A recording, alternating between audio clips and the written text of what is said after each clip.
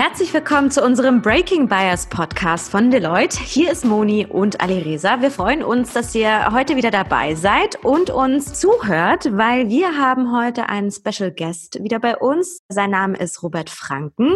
Robert, vielen Dank, dass du dabei bist heute und mit uns heute über das Thema Diversity und Inclusion sprichst. Ja, danke für die Einladung. Ich freue mich, bei euch zu sein. Auch ein herzliches Willkommen von meiner Seite, Robert. Ich freue mich, dass du Zeit gefunden hast, mit uns zusammenzusitzen hier und zu sprechen. Hallo, Alireza.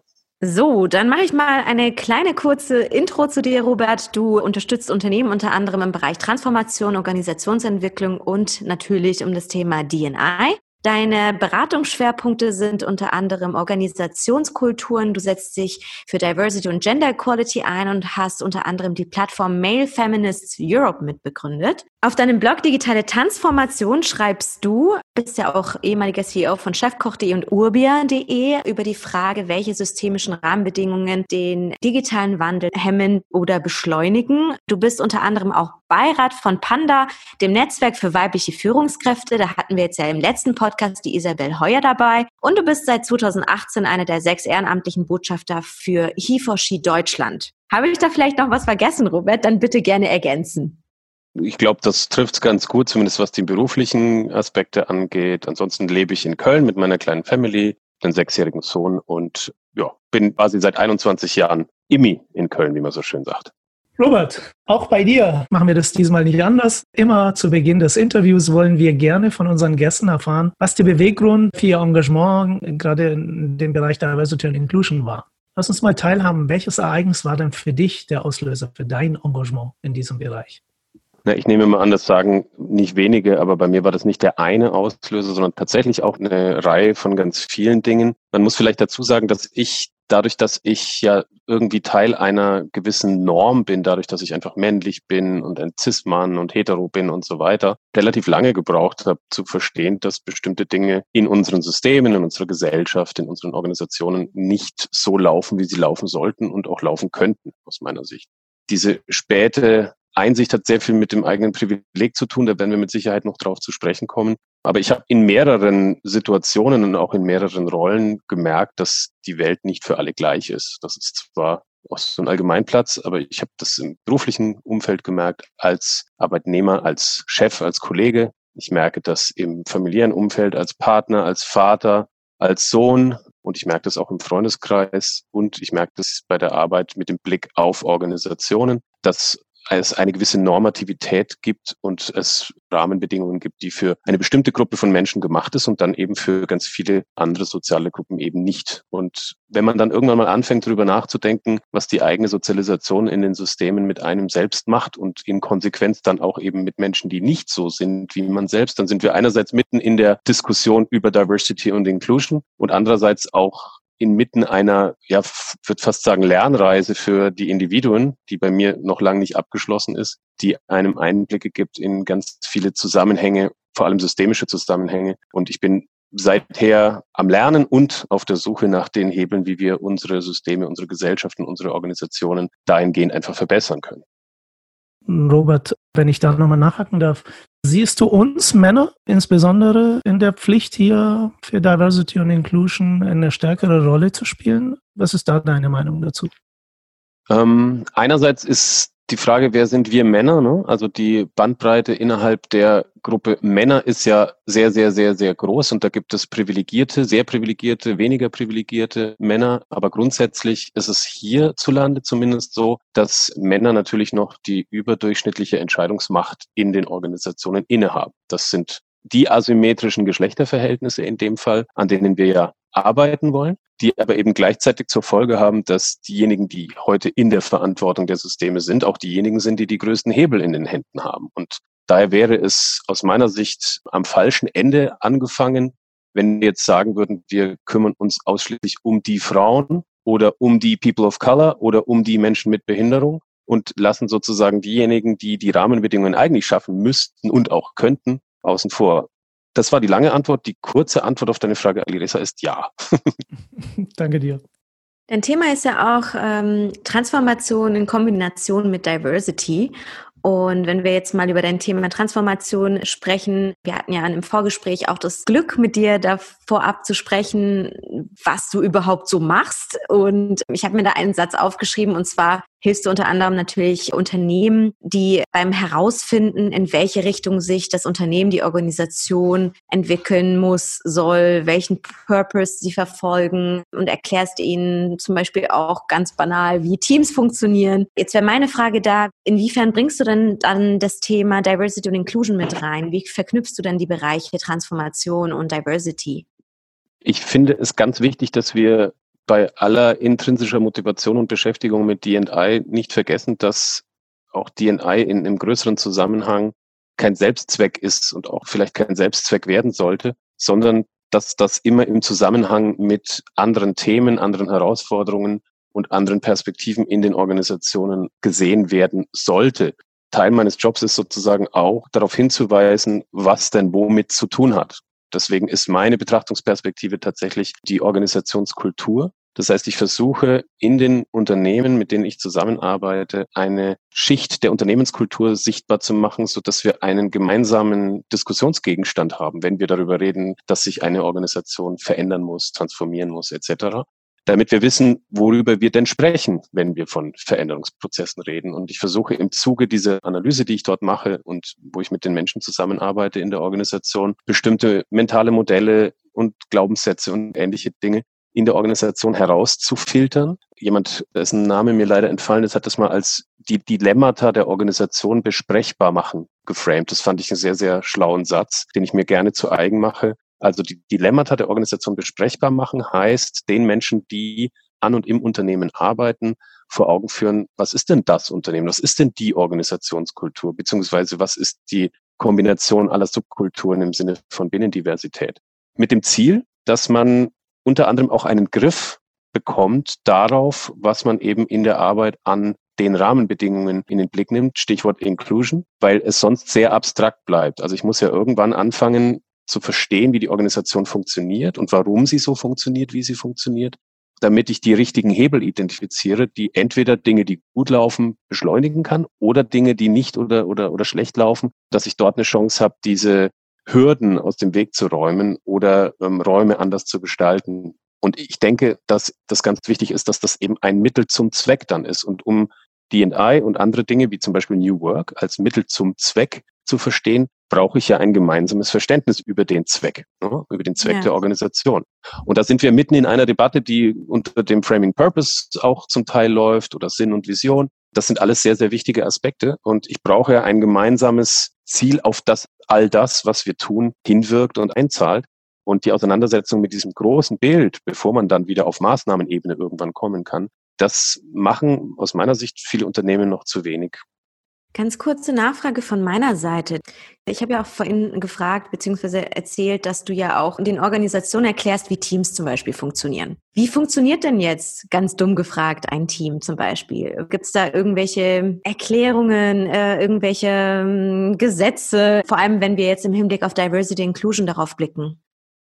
Also ich glaube, es gibt Menschen, die das deutlich besser können als ich. Das ist mein Spezialgebiet, das ist tatsächlich nicht. Ich glaube, dass natürlich funktionierende Teams auch ein Ergebnis bestimmter organisationaler Rahmenbedingungen sind. Genauso wie Diversity ein Ergebnis bestimmter Rahmenbedingungen, Stichwort Inclusion ist und nicht irgendein Ziel. Denn da müssten wir uns ja mal fragen, was ist denn der Endlevel des Diversity Games? Ja, also wann sind wir vielfältig? Es geht ja vielmehr darum, das in einem Prozess zu haben, der die Menschen herausfordert, mit einem gewissen Ambitionslevel an diesen Rahmenbedingungen zu arbeiten, damit möglichst viele Menschen Teilhabe empfinden und damit möglichst viele Menschen ihre auch Leistung optimal abrufen können. Das gerät ja auch ganz oft in Vergessenheit. Und da sind wir dann auch bei den Teams. Funktionale oder dysfunktionale Teams brauchen bestimmte Rahmenbedingungen. Im positiven Sinne sind das die dazu führen, dass manche Teams besser performen. Und wenn wir jetzt den Aspekt Diversity damit reindenken, dann ist das ja erstmal nicht unbedingt ein Beschleuniger funktionaler Teams, sondern Vielfalt, also die Vielfalt von sehr unterschiedlichen Perspektiven und unterschiedlichen Charakteren führt zuerst mal zu Irritation. Man könnte das irgendwie so ein bisschen despektierlich als Diversity sucks framen, aber mit Menschen sich zu umgeben und auseinanderzusetzen, die ganz anders sind und ganz anders denken und handeln als man selbst, Das ist ja erstmal nicht unbedingt besonders vergnüglich unter Umständen. Und Ja. da muss man ein bisschen desillusionieren an der einen oder anderen Stelle. Und dann geht es um die Frage, wer geht in Verantwortung für diese Rahmenbedingungen und mit welchem Ambitionslevel geht diese Person oder geht bestimmte Unternehmensführungen daran. Ja, Robert, du erwähnst es ja gerade eben, bei vielen Unternehmen ist das Thema Diversity and Inclusion momentan ein größeres Thema. Wir haben auch in diesem Podcast des Öfteren gehört, im Gespräch mit anderen des Öfteren gehört, dass es bei manchen Unternehmen das Ganze nicht so funktioniert, wie es sollte, auch wenn es dafür Programme, Initiativen etc. gibt. Jetzt wäre meine Frage an dich aus deiner Erfahrung in Gesprächen mit diesen Unternehmen. Was machen diese Unternehmen grundsätzlich falsch aus deiner Sicht? Und noch viel wichtiger, was können die vor allem besser machen, um das richtig anzustellen? Ich glaube, das knüpft tatsächlich an das an, was wir vorhin diskutiert hatten, nämlich die Frage nach dem Selbstzweck versus Mittel zum Zweck. Jetzt mal ein bisschen gemeiner formuliert, ersetzt in manchen Unternehmen die Beschäftigung mit der Thematik D&I die Arbeit an den inklusiven Rahmenbedingungen. Das heißt, es wird sehr viel gesprochen, es wird sehr viel propagiert, es werden sehr markige Dinge kolportiert, es wird sehr viel Culture Gap produziert, also sprich die Kultur, die ich eigentlich haben will oder sage, dass ich sie haben will. Und die Kultur, die ich tatsächlich habe, die haben ein gewisses Delta. Die haben bei allen Delta, aber das Delta darf nicht so groß werden, dass die Organisation darunter leidet. Das passiert aber, wenn ich quasi kundtue, dass ich bestimmte Dinge schon sehr gut mache, die Menschen, die das betrifft, das aber völlig anders sehen und auch völlig anders spüren in den Organisationen. Das heißt, es wird sehr, sehr viel über Diversity geredet. Ich sage auch oft ganz plakativ, wir müssten eigentlich aufhören, über Diversity zu sprechen und stattdessen die Arbeit machen, die notwendig ist, dass Menschen Teilhabe oder Belonging empfinden. Und die Deutungshoheit über diese Diversity-Arbeit, die ist mir viel zu oft in den Händen der Organisationen. Das hat viel zu oft mit Kommunikation und Employer Brand zu tun. Und das hat sehr viel mit einem Phänomen zu tun, das man ja vielleicht als Pinkwashing bezeichnen könnte, ne? Also so tun als ob. Und wenn man die Menschen dann fragt in den Organisationen, wie sie das empfinden, dann hört man ganz oft ein anderes Bild. Ich bin überzeugt davon, dass es ganz viele Unternehmen gibt, die nicht über Diversity sprechen, die aber trotzdem einen sehr, sehr guten Job machen, weil sie einfach das mit Überzeugung und mit in Verantwortung gehen verknüpfen. Und die wissen ganz oft gar nicht, dass das was mit Diversity-Arbeit zu tun hat vielleicht, sondern die machen einfach. Und vielleicht brauchen wir das wieder ein bisschen mehr, anstatt uns zu sehr darauf konzentrieren, was nach außen gut aussieht, aber unter Umständen nach innen entweder zu kurz springt oder zum Teil sogar kontraproduktiv ist.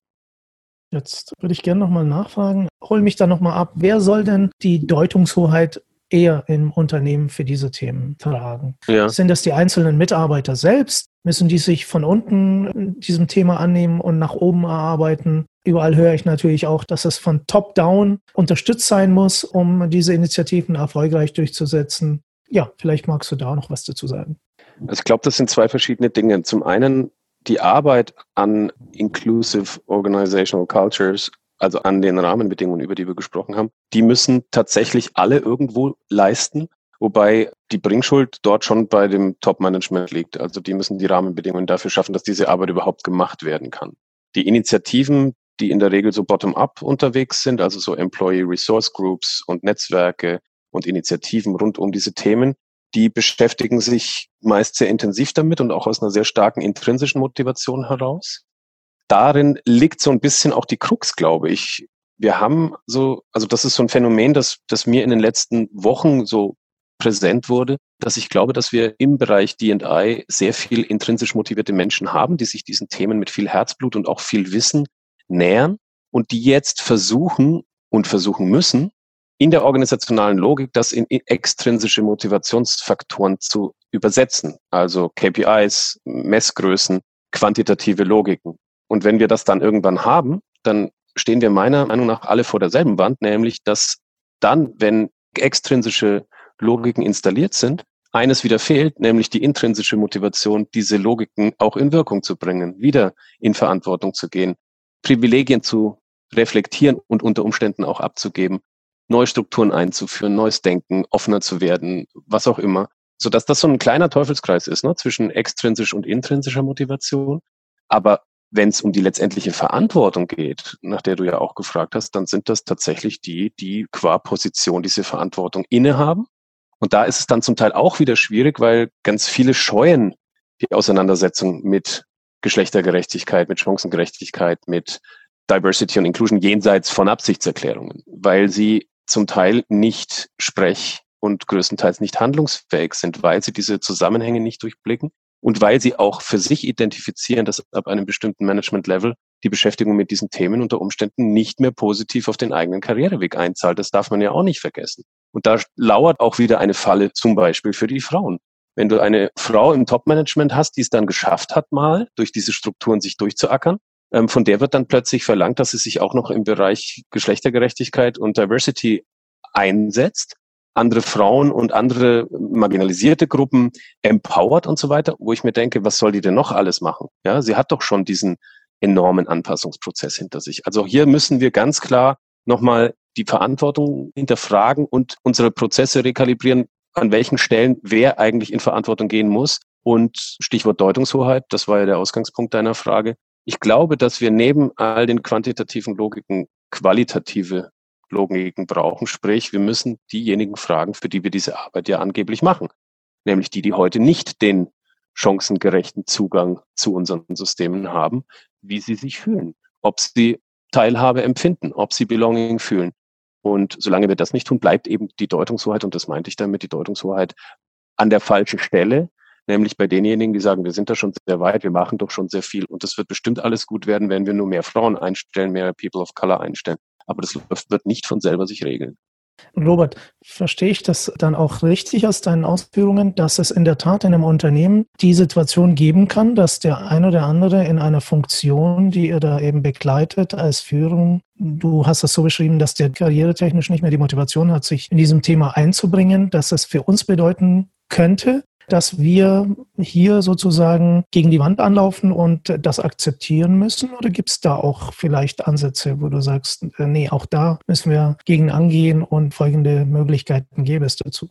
Auch hier glaube ich beides. Natürlich läuft man, wenn man die Arbeit intrinsisch motiviert und mit viel Wissen und viel Engagement betreibt, an Wände. Und was ich vorhin damit meinte, war, dass ich mich in einer hohen Karriereposition schon genau fragen muss, dann mit welchen Dingen beschäftige ich mich und mit welchen beschäftige ich mich nicht. Und Stand heute ist die Beschäftigung mit den Themen, über die wir uns heute vornehmlich unterhalten, nichts, was wahnsinnig zuträglich ist, weil das halt nicht diese sogenannten richtigen Business-Themen sind. Also liegt darin aber auch der Schlüssel für mich. Denn die wir mit uns zum Teil komplexen und auch abstrakten Konzepten beschäftigen, wie Diversity, wie Intersektionalität, wie systemisches Denken und die Wechselwirkung zwischen Systemen, haben eine gewisse Übersetzungsaufgabe auch in die Logiken des sogenannten echten Businesses. Und wenn wir dieser Übersetzungsaufgabe gerecht werden, dann wird auch irgendwann klar, was das eine mit dem anderen zu tun hat, wie nämlich die Stellschrauben, die wir zur Verfügung stellen, den Blick auf die Organisationskultur,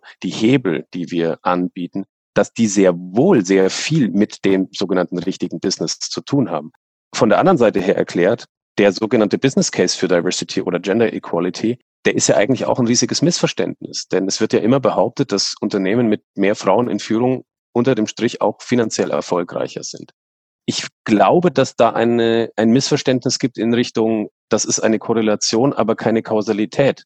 Meine These ist, dass Unternehmen, die mehr Frauen in Führung haben, auch an anderer Stelle sehr, sehr viel richtig machen. Stichpunkt, die Rahmenbedingungen schaffen, die unter anderem dazu führen, dass dort auch mehr Frauen in Wirkung kommen, dass die Teams vielfältiger sind, dass die Innovationskraft größer ist, dass der Raum, in dem die Menschen agieren, einfach ein anderer ist. Und da sind wir mitten in der Business-Case-Diskussion, weil diese Hebel, die wir identifizieren auf Basis von Perspektivenvielfalt für Innovation und ähnliche Dinge, sind ja genau die mittelfristig eben die Geschäfte treiben. Und diese Übersetzungsarbeit müssen wir leisten. Und da gibt's Wände und dann gibt's halt die Workarounds, die wir haben. Und das macht es einerseits schwierig und andererseits aber auch, man kann das auch positiv sehen. Robert, du hast vorhin auch, das hat mir persönlich sehr gut gefallen, über das Thema Pinkwashing gesprochen. Würdest du sagen, Diversity and Inclusion ist gerade ein Hype, bei dem viele Unternehmen versuchen, gerade aufzuspringen? Oder wie ist da deine Einschätzung?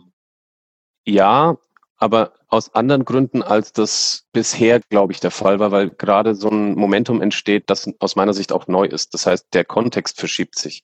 Wir haben bestimmte Faktoren, die Unternehmen inzwischen dazu zwingen, aufzuspringen, jenseits der Geschichten, die sie erzählen können, jenseits der bunten Bilder, die sie am Diversity Day zeigen können, jenseits der Absichtserklärungen, sondern sie sind jetzt im knallharten Business angekommen, nämlich wenn es einerseits darum geht, dass bestimmte Regulierung stattfindet, ja, also Stichwort die Politik greift gerade ein, zum Beispiel mit dem FIPOC 2, mit dem Gesetz für Frauen in Führungspositionen, dass dort gewisse Quotenregelungen für bestimmte Unternehmen gelten. Das hat ja jetzt gerade erst richtig angefangen. Gleichzeitig ist von InvestorInnenseite das Signal so, dass bestimmte GroßinvestorInnen nicht mehr bereit sind, bestimmte Schieflagen, asymmetrische Geschlechterverhältnisse zum Beispiel in Verwaltungs- und Aufsichtsräten, in Management Boards hinzunehmen. Und früher war das halt intrinsisch motivierte NGO-Menschen und heute ist es plötzlich der norwegische Staatsfonds, der sagt, wir machen eine 30%-Quote bei den Aufsichtsräten, sonst investieren wir gar nicht mehr. Heute ist es Goldman Sachs, die sagen, wir machen keine Börsengänge für Boards ohne Frauen mehr und.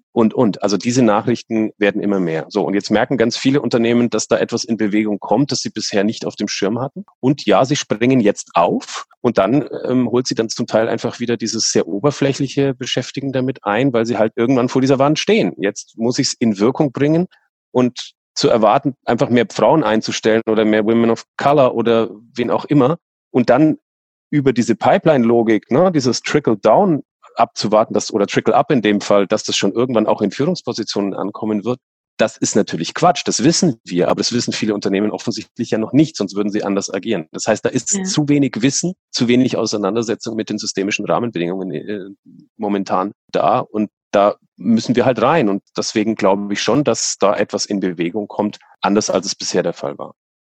Du hast ja auf einer Seite gesagt, wir fragen die Falschen, wir sollten mal die fragen, die betroffen sind. Du hast von Hindernissen gesprochen, du hast von Rahmenbedingungen gesprochen, die wir schaffen müssen, um überhaupt wirklich eine nachhaltige D&I-Atmosphäre in einer Organisation sicherzustellen. Gibt es denn weitere Hindernisse oder gewisse Muster, die du bei Unternehmen immer wieder beobachten kannst, was sie falsch machen? Also gibt es da vielleicht so 3 bis 5 Fauxpas, dass die meisten Unternehmen die ganze Zeit machen und kläglich daran scheitern, eine nachhaltige D&I-Atmosphäre bei sich in der Organisation zu etablieren? Einerseits sind diese Muster immer sehr individuell. Also ich muss immer den unmittelbaren Kontext mir angucken des Unternehmens. Zumal ich ja auch nur mit den Menschen arbeiten kann, die dieses Unternehmen heute hat, erstmal. Ja, also, und das muss man mit einer großen Wertschätzung und einer großen Neugier machen. Andererseits wiederholen sich aber tatsächlich Muster. Das Metamuster, das ich beobachte, ist tatsächlich dieses aktionistische Springen in Maßnahmen. Und diese Maßnahmen sind die immer gleichen Maßnahmen. Ja, das ist hier ein Mentoring-Programm und dort irgendwie beim Recruiting was machen und da Employer Brand.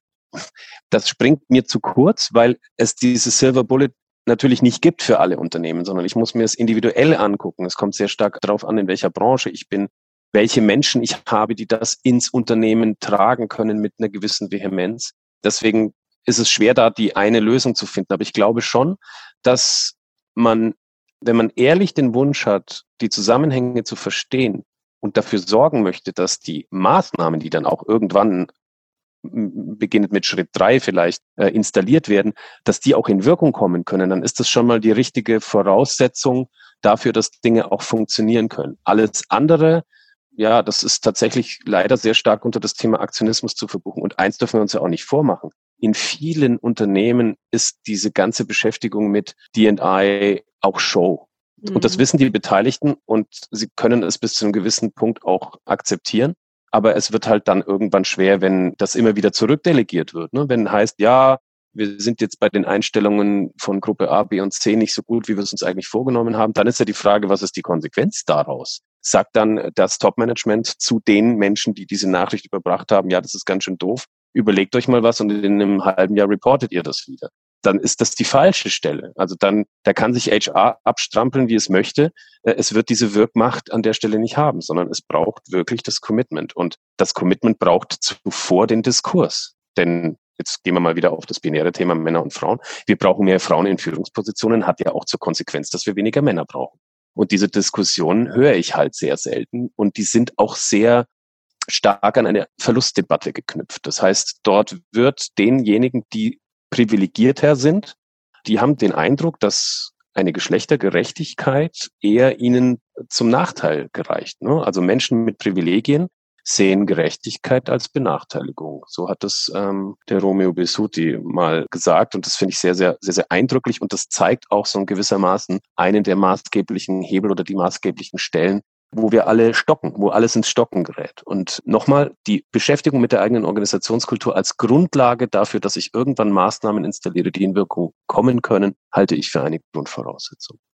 Zum Schluss des Podcasts würden wir dir gerne nochmal die Chance geben, kurz und knackig wiederzugeben, was ist dein größter Kritikpunkt an die Organisationen, die sich mit dem Thema Diversity and Inclusion beschäftigen? Und was wünschst du dir für die Zukunft? Also was erwartest du und wünschst du dir für die Zukunft in diesem Thema?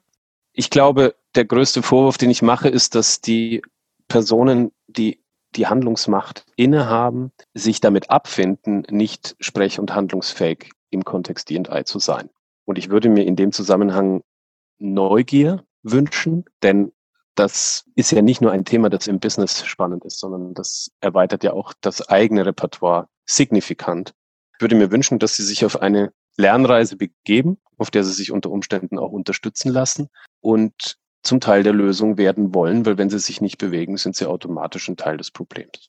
Gretsch, ich noch kurz rein zum Thema Projekte.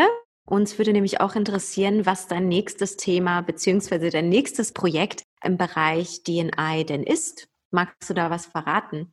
Ja, das ist so ein bisschen Work in Progress. Meine Ambition ist tatsächlich, diesen schmalen Grat, den ich ja ohnehin beschreite, indem ich mich als privilegierter weißer Mann mit diesen Dingen auseinandersetze und auch zum Teil Platz einnehme, dass ich diesen schmalen Grat insofern weitergehe, als ich versuchen will, Männer dazu zu bringen, stärker ihre eigenen Systemerfahrungen, ihre eigene Sozialisation in unseren Systemen zu reflektieren, um daraus die Erkenntnis zu gewinnen, was macht das, was mich sozusagen zur Anpassung an ein bestimmtes System zwingt oder meine Sozialisation mit mir und was macht das im Umkehrschluss mit Menschen, die nicht so sind wie ich und wo bin ich dort tatsächlich unter Umständen Teil des Problems, ganz neutral betrachtet, nicht als Vorwurf formuliert. Das ist gerade eine Herausforderung für mich, Atmosphären zu schaffen, Kontexte zu schaffen, in denen solche männlichen Systemerfahrungen möglich werden. Da machen wir demnächst auch mit Employers for Equality, mit Isabel zusammen, fangen wir an, solche Experimente tatsächlich in Wirkung zu bringen. Das finde ich gerade sehr aufregend. Ich spreche gerade mit sehr vielen Menschen darüber, welche Perspektiven sie darauf haben, die eben anders sind als ich, um meine eigenen Wahrnehmungslücken dort etwas zu füllen. Aber im Wesentlichen ist das ja ein Experiment mit ungewissem Ausgang. Ich kann nur versuchen, Räume zu schaffen, in denen so ein Austausch auch möglich wird, in denen man ganz offen mit Männern, aber auch unter Männern spricht. Was macht dieses System eigentlich mit dir? Wie geht's dir damit? Was sind deine Herausforderungen? Wo fühlst du dich unsicher? Weil wir müssen ja diesem sehr engen Repertoire, das Männer oft zur Verfügung haben, wir müssen dem ja irgendwie beikommen. Ne? Dieses sehr statusorientierte, sehr nach vorne pushen und durchgehen und Ernährer sein. Und an diesem Bild müssen wir so ein bisschen rütteln, damit wir auch unsere Systeme flexibler bekommen. Und zwar nicht in so einer Verlustdebatte, du musst da jetzt Privilegien abgeben, sondern was steckt da unter Umständen drin, dass das ganze System fairer für alle macht. Und du könntest eben ein Teil der Lösung werden. Da experimentiere ich gerade mit ein paar Formaten und da freue ich mich über Austausch in allen Richtungen. Ja, lieber Robert, vielen herzlichen Dank, dass du dir heute die Zeit genommen hast, um mit Anemone und mit mir das Gespräch zu führen. Ich finde das unglaublich bereichernd, mit dir zu sprechen. Und das ist auch ein Lernprozess für uns. Dafür haben wir auch diesen Podcast aufgesetzt, weil wir selber lernen wollen, aber auch das Angebot in unserer Organisation, aber auch in die Gesellschaft rausgeben wollen, wer da lernen möchte, eben sich uns anzuschließen. Ich darf, glaube ich, auch in deinem Namen, Anemone, sprechen, wenn ich sage, dass es uns sehr, sehr viel Freude gemacht hat, mit dir heute, Robert, zu sprechen in unserem Deloitte Breaking Bias Podcast. Und nochmal ganz herzlichen Dank, Robert Franken, Consultant für Organizational Culture Transformation und Digital and Diversity Activist, Mitbegründer der Plattform Male Feminist Europe, Beirat von Panda, dem Netzwerk für weibliche Führungskräfte sowie einer der ehrenamtlichen Botschafter für He for She Deutschland. Danke dir, Robert, ganz herzlich. Ich danke euch ganz herzlich nochmal für die Einladung und für eure Neugier in dem Zusammenhang. Waren super Fragen und wir treffen uns bestimmt wieder. Vielen Dank auch von meiner Seite. Ja, liebe Zuhörerinnen und Zuhörer, Wenn euch diese Folge des Breaking Bias Podcast gefallen hat, dann bitten wir euch, diese Folge gerne euren Freunden bzw. eurem Netzwerk zuzuschicken. Wir sind für euch erreichbar über Spotify, Soundcloud und Apple. Ja, lasst uns gerne euer Feedback zukommen. Hört gerne auch in der nächsten Folge rein, und zwar in der ersten Woche im nächsten Monat. Herzlichen Dank und auf Wiederhören.